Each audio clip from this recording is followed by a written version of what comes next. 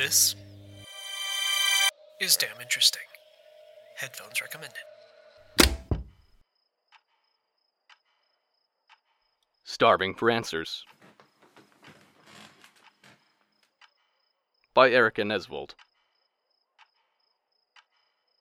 In early 1945, 36 American men lay in their bunks in a windowless room, each man alone with his thoughts as he tried to fall asleep despite the hunger that gnawed at his gut.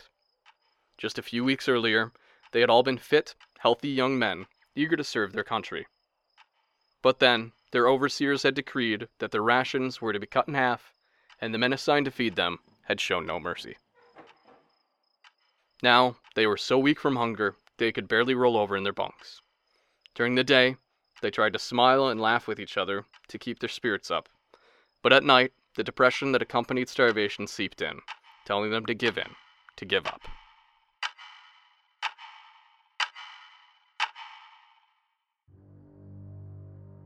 But the men soldiered on, despite the fact that they were not actually soldiers at all. They were pacifists who had volunteered to be starved for the sake of science. In 1943, a year before the starvation study began, the USA was struggling through its second year of fighting in World War II. But Dr. Ancel Keys' career was thriving. Not only had he accepted a position as head of the newly established Laboratory of Physiological Hygiene at the University of Minnesota, but his work was being funded by the deep pockets of the U.S. Army. This support was thanks to Dr. Keys' development of the infamous K-ration, a pocket-sized packet of food containing 2,830 calories, 33 grams of protein, and most of the vitamins a soldier needed in a day. Despite its unpopularity amongst soldiers due to its overuse, Army officials had been so impressed with the K-ration that they named Keys a special assistant to the Secretary of War, and encouraged his research on the effects of nutrition and deprivation on the human body. It wasn't just money that the Army was throwing Keys' way. They also provided him a steady source of healthy, young volunteers for his studies, drawn from the ranks of America's conscientious objectors. These young men had refused to participate in combat due to their pacifist beliefs, and instead served their country through activities like firefighting, caring for the mentally ill, and maintaining national parks as members of the Civilian Public Service, or CPS. Dr. Keys used them as free lab rats to study vitamin deficiencies, thirst, and heat stress.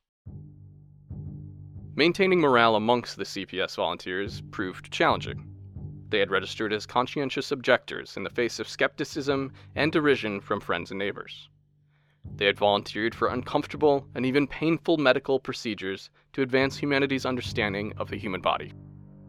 They withstood extreme levels of cold, heat, moisture, and thirst in the pursuit of science.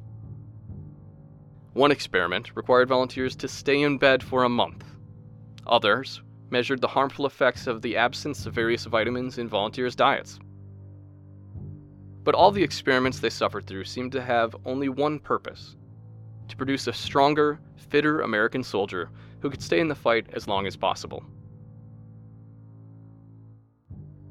As much as the volunteers wanted to serve their country, this chafed against the pacifism they had already sacrificed so much for.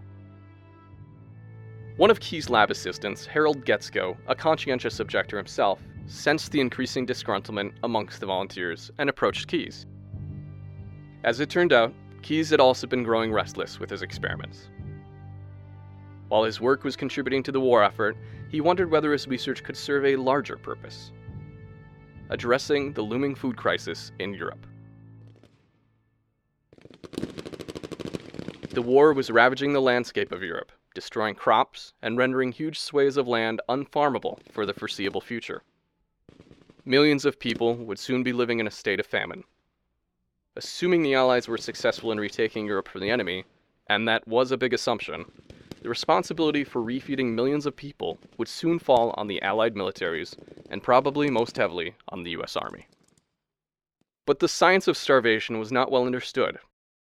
What does a lack of calories do to the heart, the bones, the victim's mental state? More practically, what is the best technique for refeeding a starving person? Slowly increasing their intake of calories, or providing them with as much food as they can gobble down? Is it important to administer supplements of vitamins or proteins as they slowly regain their weight? Keyes realized that he was in the perfect position to answer all of these questions. He had a lab, he had plenty of volunteers, and he had the financial support of the U.S. Army. As a bonus, the conscientious objectors that Keyes would be starving for science would be motivated by the thought of starving children overseas, rather than the idea of helping the Army kill more people. The Army approved Keyes' proposal for a year-long, comprehensive starvation study to begin in late 1944. Keyes distributed a recruitment brochure to CPS posts across the country, calling for volunteers, emblazoned with the title, "Will you starve that they be better fed?" Over 200 conscientious objectors volunteered for Keyes' experiment. He selected 36, choosing single men of average weight and excellent physical and mental health. In particular, Keyes screened for men who could put up with the stresses and cramped quarters of the experiment, and who expressed enthusiasm for overseas relief efforts. He didn't want frustrated, unmotivated volunteers stirring resentment in the ranks or quitting partway through the experiment. The 36 volunteers walked into Keyes' laboratory under the university's football stadium on the 19th of November, 1944. They all bunked together in a single, windowless barracks in the lab, but they were allowed to travel around town and even to participate in university classes and activities. In fact, the human guinea pigs, as they called themselves, were required to walk at least 22 miles per week. Although later in the experiment, all excursions had to include the presence of a buddy to discourage cheating. There was only one rule. The men could only eat the food provided by the laboratory, every gram of which was weighed and recorded before being portioned out to the volunteers. During the first 12 weeks of the experiment, the control phase, the subjects were measured, weighed, poked, and prodded to determine their baseline health, weight, and calorie consumption. The men felt good. They were proud of the work they were doing, even though the real work hadn't yet begun. They reveled in their long walks along the river to complete the required weekly 22 miles. A friendly competition sprung up amongst the subjects as the researchers tested their physical endurance with grueling runs on a treadmill. After a 20-minute uphill walk, each man was required to run at 7 miles per hour on an uphill incline for 5 minutes, or until they collapsed. 12 of the men were able to brag after the first test that they had lasted the entire 5 minutes. Dr. Keyes even brought in speakers and instructors to provide the men with 25 hours of instruction a week on sociology, political science, and language. This Relief Academy was meant to prepare the men to travel overseas to help the relief efforts in Europe after the experiment and the war were over. It also helped to keep them entertained during the early portion of the experiment, and enabled the researchers to track the subjects' anticipated mental deterioration later in the year. Some of the men took advantage of the free university tuition and took classes in French and law. One guinea pig joined a 5-act campus theater production of Les Bourgeois Gentilshommes, the middle-class aristocrat.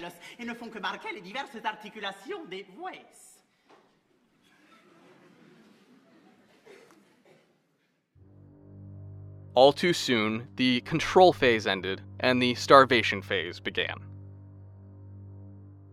For the next 24 weeks, the volunteers' calories were cut in half, and their health, mental state, and weight were continuously monitored. The effects of the calorie restriction on the men were, for the most part, unsurprising. Their body fat melted off, making sitting on a hard wooden or metal chair uncomfortably painful.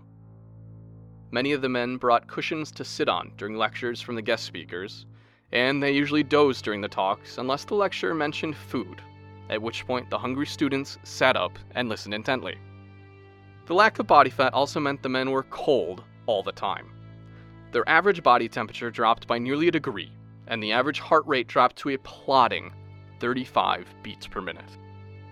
The men lost all interest in women, instead spending their nights paging through cookbooks. Mealtimes, which delivered carefully measured quantities of food like potatoes, cabbage, and bread, became the entire focus of their lives. They began to lose interest in the war and the world outside the lab. The psychological effects were perhaps the worst. 2 men were dismissed from the experiment for cheating.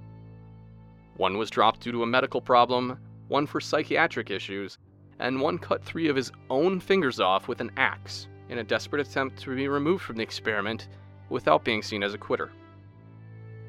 As Keyes' experiment was leaking test subjects, the doctor had another problem to contend with. The wars in Europe and Japan were coming to an end. Concentration camps full of starving prisoners were being liberated, and Allied military efforts were turning towards famine relief, but the end of his experiment was not yet in sight. What good would his seminal work in starvation relief be if he couldn't publish it until long after the crisis was over? Finally, for the last 12 weeks, restricted rehabilitation, the men were divided into 4 groups, each group having its calorie allowance increased by 400, 600, 800, or 1200 calories. Some were given vitamin or protein supplements to measure the effects of different refeeding techniques. A number of the men stayed on for 8 more weeks of unrestricted rehabilitation, where they could eat as much as they wanted, but were still closely monitored and studied. One of the key discoveries of the experiment was that vitamin and protein supplements had very little effect on patient outcomes when rehabilitating starving victims. The most important factor in recovering speeds is simply the number of calories they are provided during refeeding. Keyes also found that despite their weakness, starvation victims can continue to consume calories by mouth without feeding tubes or other equipment. Many starvation relief efforts spent significant time and money shipping supplements and feeding apparatus overseas, so this was an important result.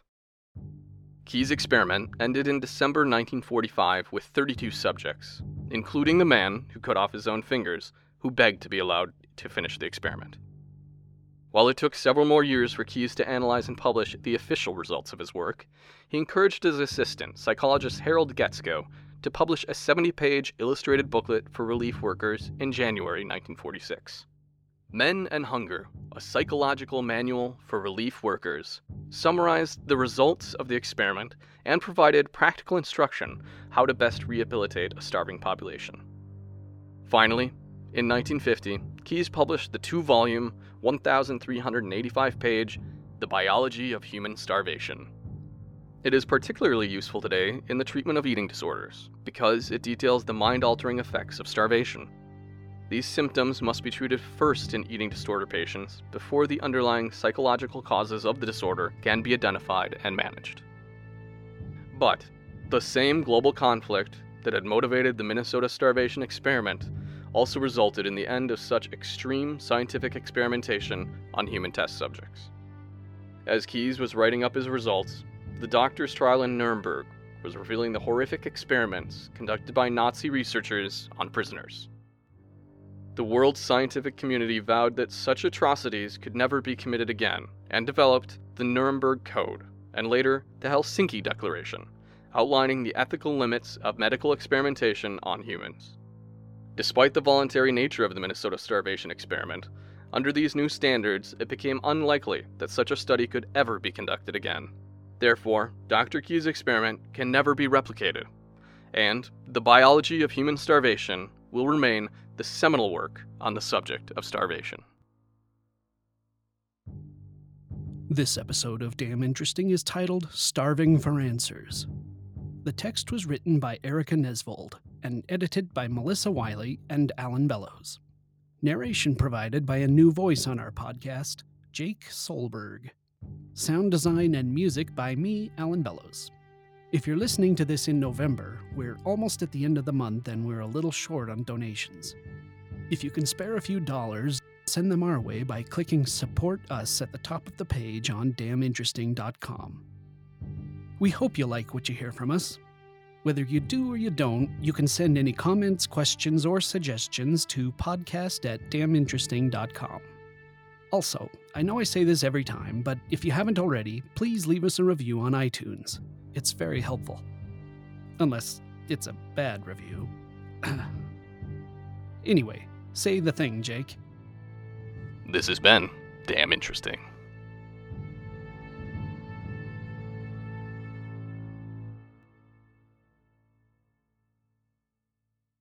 In a world where your podcast failed to inspire and educate you, one podcast, make sure that yours remain truly damn interesting.